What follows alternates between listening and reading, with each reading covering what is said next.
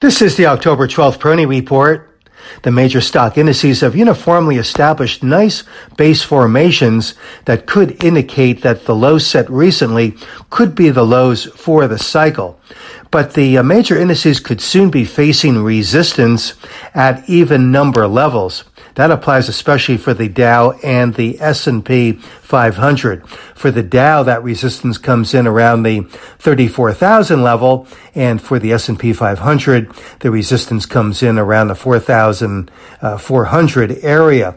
For the Nasdaq, it's a little bit different. I see the resistance beginning to play in around the 13,850 area. That does get more significant as the around the 14,000 area of the Nasdaq. On the other hand, looking at the CBOE Volatility Index, we see there a pretty well-formed head and shoulders pattern with the head just below the 21 level, or where the Volatility Index hit a recent peak. This formation would imply that a consolidation here will probably be more of a sideways trading range consolidation rather than a big cascading retreat from these levels. So I think it's a time perhaps just to be observant of these technical patterns that are developing.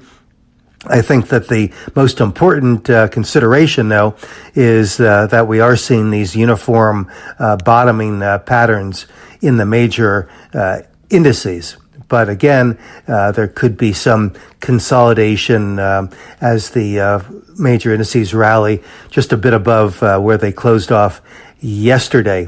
However, I would say that given the fact that it looks like the market is in the process of bottoming here, I would once again recall Peter Lynch's famous statement, "It's not timing the market, it's time in the market." This is Gene Peroni at Peroni Portfolio Advisors. All expressions and views presented on this podcast are the opinion of the commentator and may be subject to change. AAM makes no recommendation as to the suitability of any investment and may make a market or have financial interest in any security or sector discussed. Past performance is no guarantee of future results. Investors should consult a financial professional before making any investment decision.